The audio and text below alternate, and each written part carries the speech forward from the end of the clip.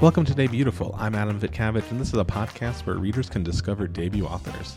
If you like what you hear here, check out daybeautiful.net for more author interviews and book recommendations. You can also follow us on social media at Day Beautiful on Twitter, Facebook, and Instagram.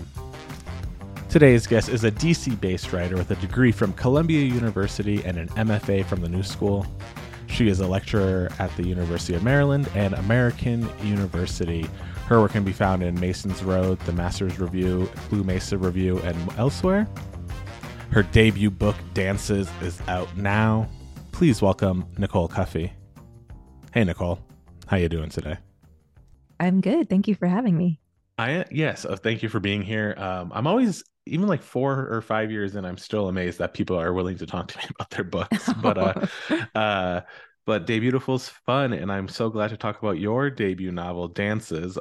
Tell readers a little bit about what the book is from your perspective. From my perspective, this is a book primarily about family and what that means, and potentially making one's own family and finding a space as a Black woman. I want to start here because I just discovered this. I was just on your Twitter, and when any book sells, it's in like Publishers Marketplace, and your book Mhm. sold as All the Beautiful Music, and now it's called It Dances. did. And I'm Yes. and I'm just curious because I don't think a lot of like listeners maybe think about like how titles change and why they change. Are you willing to talk about like the evolution of what it's sold under to what it's being published under? Oh, yeah, definitely. I mean, retitling the manuscript was kind of this long, drawn out process. So All the Beautiful Music was the title that I gave it. Mhm. But I am notoriously terrible at titling my own work. So I knew that probably at some point the title was going to Mhm. change. And ultimately, the team over at One World did kind of say that All the Beautiful Music was pretty, but it didn't really fit the main meat of the Mhm. book. And so there was this kind of like, I think this went on for like maybe like a month, maybe more. It was long back and forth over what could the new title be. And I can't say that I was coming up with any great ideas, but for a while we were kind of stalled out. My editor really wanted something that conveyed motion. And there was this kind of urge to play with the word point. So on point, in point, something like that.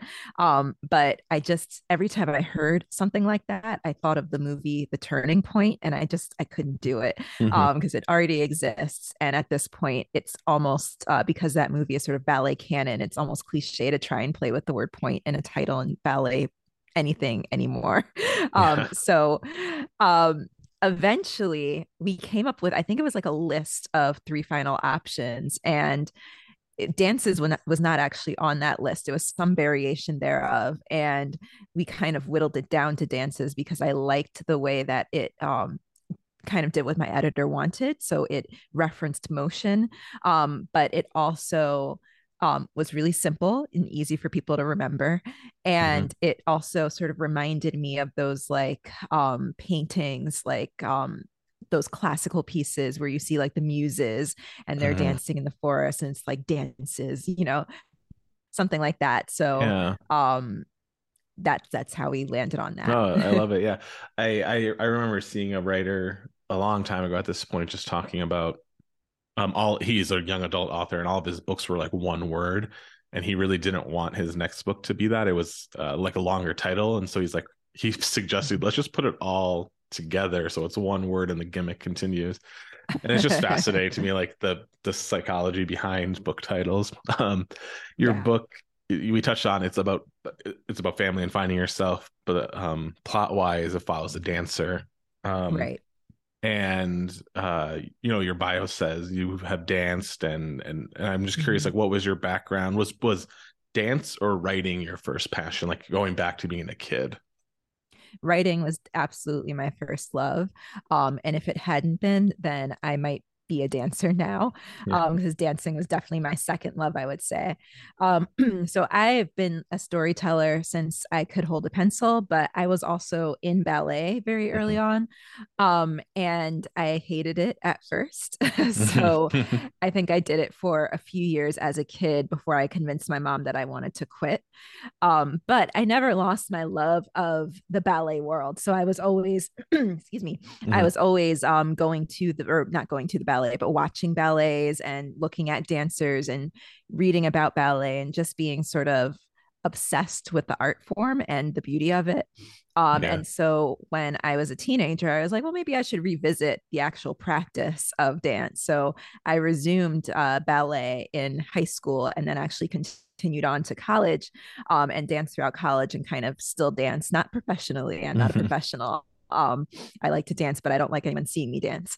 Yeah. But it's, just something that is a big love of mine. I love the physicality of it. I love the way it feels in my body. But above all, I just love the aesthetic. I love the art form. It's so Yeah.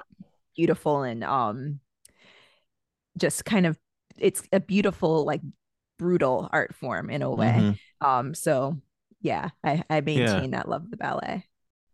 So one thing I like to ask people who are like into art forms, like writing and dancing, like how similar or different you kind of approach the practice of it, like the actual writing, or I don't want to say the like choreography because I don't not you're not necessarily a choreographer, but you know what I mean. Like how do you approach both art forms? Are they similar? Are they different?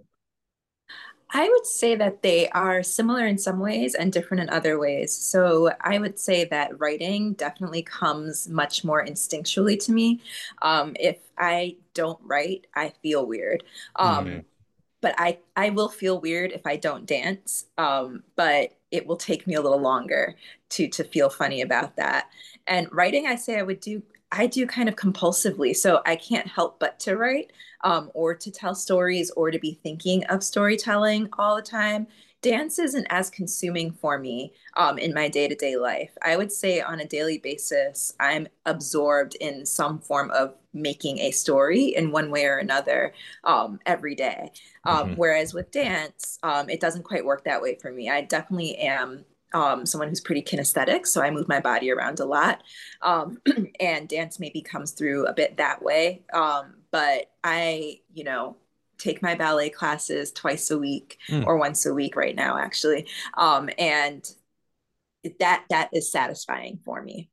Yeah. And with dance now, is it like the classes for yourself, you know, or are you wanting to perform in some way, shape, or form, even though you said you're not professional? Like, is there some like, let's do local dancing? I mean, I think this is kind of the thing that my approach to dance, my approach to writing have in common is just that I'm a perfectionist. Mm, So even if no one ever read my writing, I would still try to improve as a writer all the time. And even though I don't have any desire whatsoever to be on a stage, hmm I'm still a perfectionist when it comes to dance. I want to get it right. I want to continuously be working on technique. And I love that precision, that attention to detail.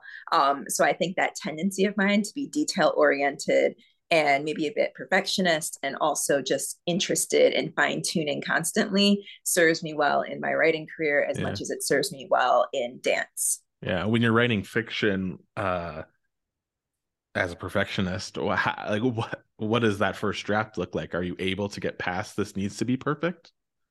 I had to learn how to do that. So, one of the ways that I try to bypass that is I actually write all of my first drafts out by hand Oh. first. Because when I do that, I don't have time to sit there and make sure that every sentence is absolutely perfect as I'm writing. So, that first draft just needs to get out. And so I do that, you know, analog, right, on paper. Yeah. And, sometimes those perfectionist tendencies still come through. I'm good for tearing out an entire page and rewriting all over again, but that's so laborious that I don't do it as often as I might want to. hmm So I had to sort of build in practices to make sure that I could write and get a draft out before going back in. And when I transcribe, so when I type up my handwritten draft, that's when I start fine tuning and editing a little bit. And then I usually give it a rest and then come back and do a more in depth edit. That first edit when you are typing, is it grammatical, sentence structure? What's that first pass? That first pass is usually, yes, a lot of grammar and, syntax, checking on word choice. But it can also be a stylistic thing, just not a very in-depth stylistic revision. So I might not move chapters around in that first pass, but I definitely will sort of fine-tune character details, clean up dialogue, maybe rethink scenes and how they play out, rethink metaphors. Definitely that happens a lot during that first pass. So yeah, more like that. For sure. Yeah. Yeah. I'm always fascinated. I talk a lot about the editing process. I just find it like, I find it probably the most fascinating thing about most books is the editing. And I know I can't imagine people find it as sexy as I do, but it is amazing. With dances, handwritten, then first pass draft, how many edits do you take in general before you're willing to let someone read it? um, I have a good circle of friends, some of whom have been with me since I got my MFA in grad school, who I'm comfortable sending them a really messy draft. Mm. So pretty much as soon as I've transcribed it and I've done that sort of first light edit, chances are I'll send it to somebody, or a couple people who will read it over.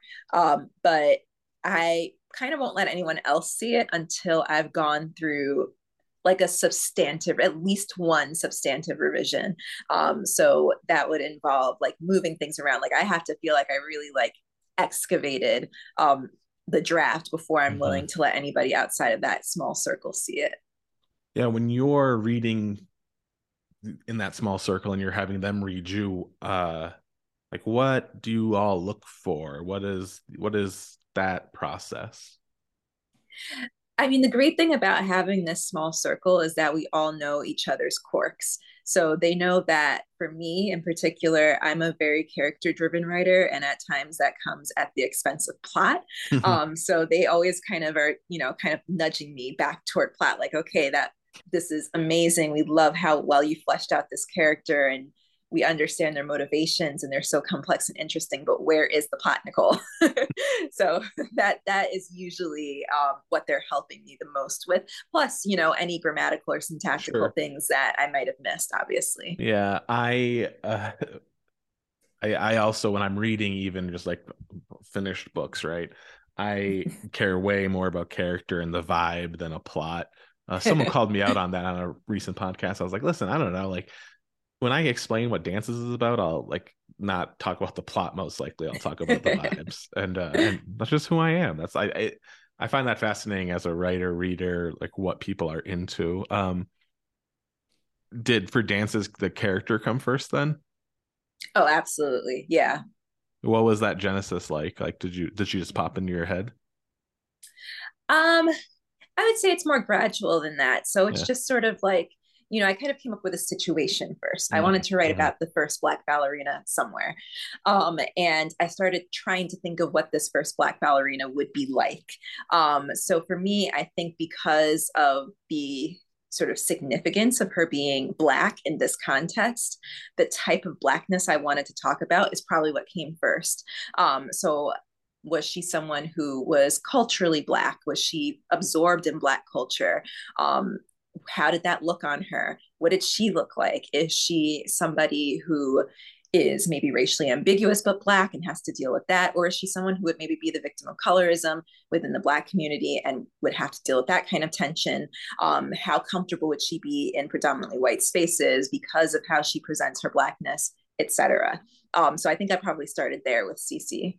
Mm-hmm. But see, like, how do you decide those things? I feel like what you just described, I think especially as like a white man who doesn't think about things like this without being conscious about it, how do you navigate the evolution of who Cece became?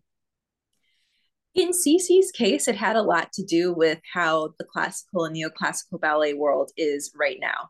Mm-hmm. Right now, the classical neoclassical ballet world is starting to have conversations that are much needed about how they treat Black bodies, but in particular Black female bodies. Black men have had a very different trajectory within this space. Not that is not to say that they haven't faced any kind of adversity. They've certainly been objectified and fetishized for a long time, but the acceptance of Black male dancers in prominent spaces on the stage has happened way faster than it has for Black women in dance. And, you know, the promotion of Misty Copeland really accelerated this conversation. But to be honest, the conversation is still moving very, very slowly. And there is still this hesitancy to center Black women in dance who are not proximal to whiteness in any way. So they're dark skinned. They don't have hair that is a loose coil or a wave. So, you know, I made sure, I think, to specify in the book that Cece is dark skinned and she's got 4C hair. So she's got a tight coil. She's not proximal to whiteness. And the reason that I made that decision is just because I think that the envelope needs to be pushed a lot further in terms of the conversations that are happening right now in the dance world about how classical and neoclassical ballet has treated Black women in particular, and not any other woman of color, really. Yeah. Is it because like the ballet audience typically is like upper middle class white people, and that's kind of like why Black women have had Black women have struggles in many areas, obviously, but just in ballet specifically? Is it because who's watching ballet? It's a lot of things that has a lot Mm-hmm. to do with it. And the reason that that's who's watching ballet is because ballet has notoriously not been super accessible to anybody Mm-hmm. else, both economically but also in what's represented on stage. If Yeah. you think about the classics, these are basically interpretations of European folk tales, which exclude people who are not of European origin. Mm-hmm. And we also can't ignore, I mean, I'm specifying classical and neoclassical ballet worlds because you're not seeing this same trajectory play out as slowly as it's playing out in more contemporary forms Okay. of dance.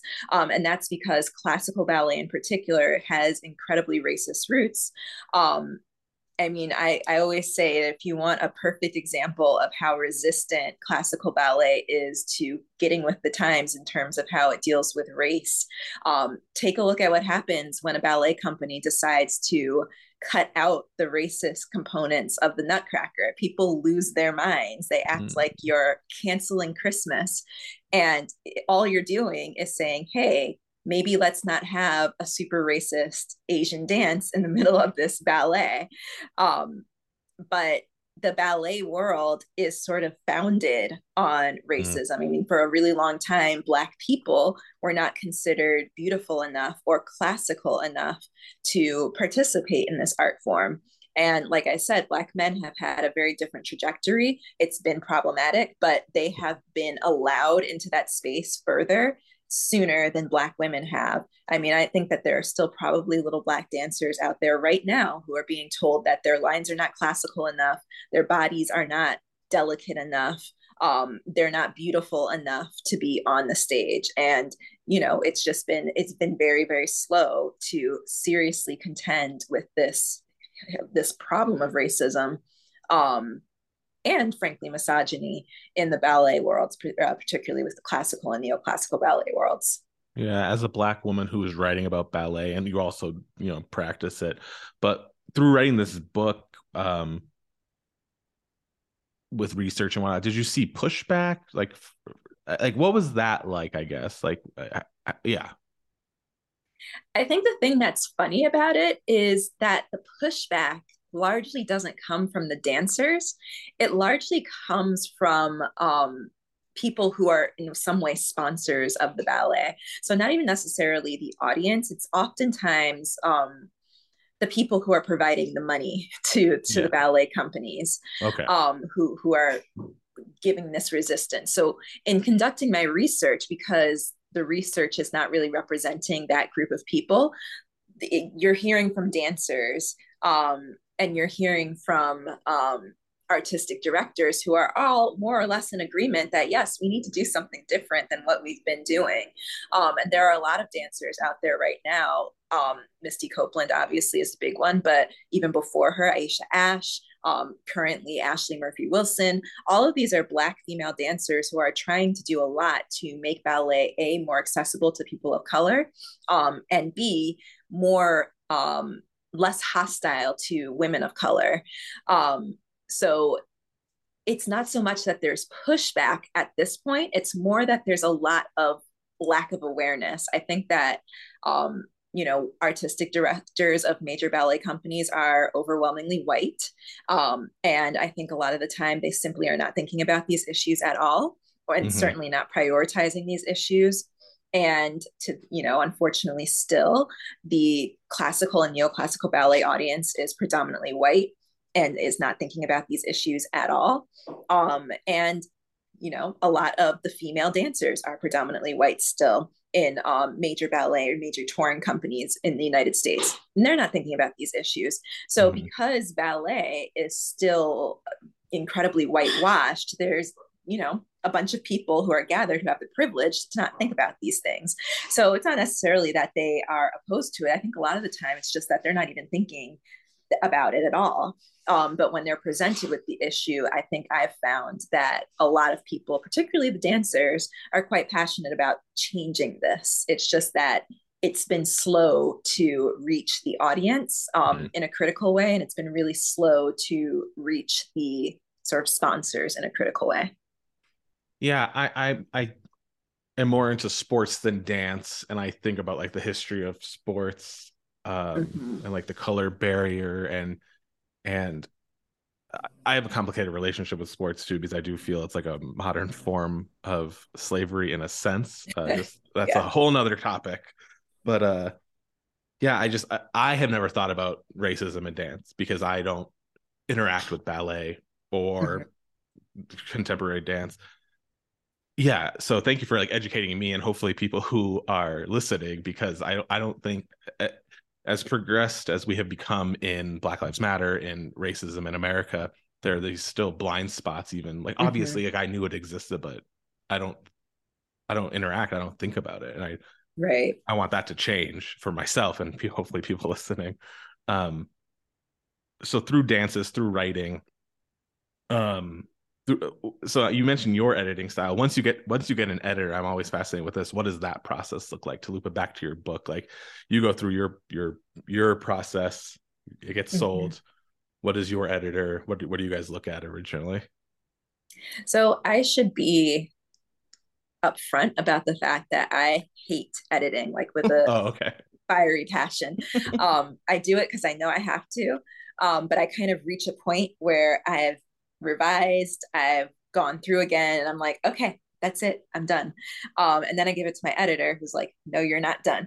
And so it's kind of this process where she'll send me back her notes, and she'll have really good points, and I'll write it all down, and then I'll be like, oh, now I have to go back and implement all of this, and that sounds terrible.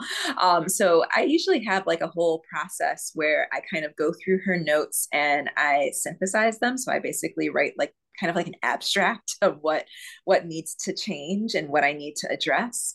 And then I will typically go through the entire manuscript and just kind of come up with what I call a revision plan. So it's just basically this super long checklist that details everything I need to do and on what page I need to do it. And then because I'm a pretty lazy editor, I find the most economical way to do those things.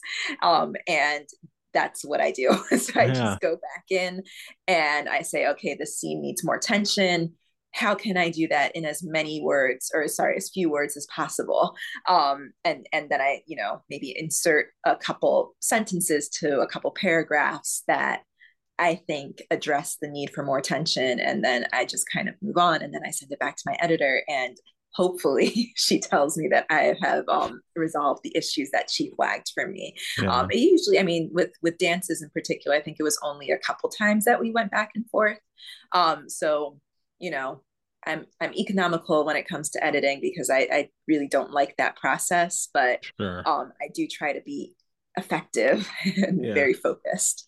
And one thing I noticed with the book, and I've seen a lot of like pre-plug or pre-plug. Wow. Pre-plug. Wow. All right. I'm going to edit this all out. Pre-pub blurbs. Yes. Was the writing and just how like fluid it was and how gorgeous it was. Does that come naturally to you? Like, because you're talking about like adding tension and adding plot, but like the syntax and the flow, what is that like for your writing? That I would say is the part of writing that is that feels the best to me. Mm. So when I sit down for a writing session, typically how this has worked and how it did work with dances is, I can't write at home. So, there's a saying out there that a writer with a deadline has the cleanest house in their neighborhood. That's very true. So that's why I cannot write at home. So I have to leave my house more often than that. And I'll just sit in a cafe for hours and I'll just sit there and write and I won't stop until I basically have to go home. And because I do that, what tends to happen is I will hit a flow eventually. It might not start right away. I might kind of pick up at first, but eventually I'll hit a flow. And it's almost like an adrenaline rush. I have to get the words out. I get excited about what I know needs to happen next. I can kind of navigate the bends in the road a little bit. So that part I would say is sort of I'm hesitant to make it sound easy. It's not, but it is sort of like, I don't know if you're someone who has ever been a runner, but it kind of reminds me of that. You get out there and the first maybe kilometer or so, you're like, why do I even do this? This is terrible. Like, why am I running? What am I running? Who am I running from? What am I training for? And then after that, you sort of hit your stride. And it just becomes rote for your body. So your body just kind of starts to do it for you. And then you get that famed runner's high. And it starts to feel good. And after you're done, you have this amazing rush of adrenaline, you accomplish something difficult. And that's exactly what writing, a successful or productive writing session feels like to me. Because you write analog on paper with pen or pencil or whatever, are you someone who when you're writing and you're getting in that flow, are you writing like chronologically, or is it like, okay, like once I finish this page, I'm just going to jump to like a scene I have in mind, or what is that process? For the most part, I write chronologically. Occasionally, I might suddenly be inspired to write a chapter out of sequence. But for the most of the time, I'm going to write chronologically. Yeah, I do find that fascinating because I'm someone who, I mean, even how I interview, it's like, okay, let's talk about this. I'll come back to it like in 10 minutes. Let's talk about something else. Yeah. I cannot imagine like being that disciplined to have a plan, and I do not do that in my life. Yeah, and you mentioned character is your like what drives you. Is that the same when you're reading? Do you love character driven? Do you love plot books? Because I still am only character driven, I feel.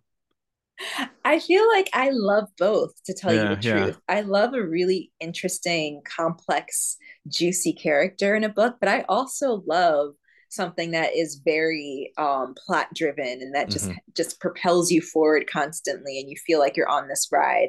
So I do love both. I have a very eclectic taste when it comes to the things that I read. Yeah. What have you been reading and enjoying lately? Lately I have been reading a lot of books about music. So I've been reading biographies and memoirs related to music. I'm finally getting around to reading Daisy Jones and the Six. I've been reading one of the biographies of Robert Johnson and reading about Townes Van Zandt. So just really kind of absorbed in music. Is that research for something, or are you just doing that on your own? Yeah, it's kind of like research inspiration kind of thing. Yeah, I will not ask about anything. Yeah. Yeah, no, it's okay. Yeah, the project I'm working on right now is about music, so I'm just kind of immersing myself.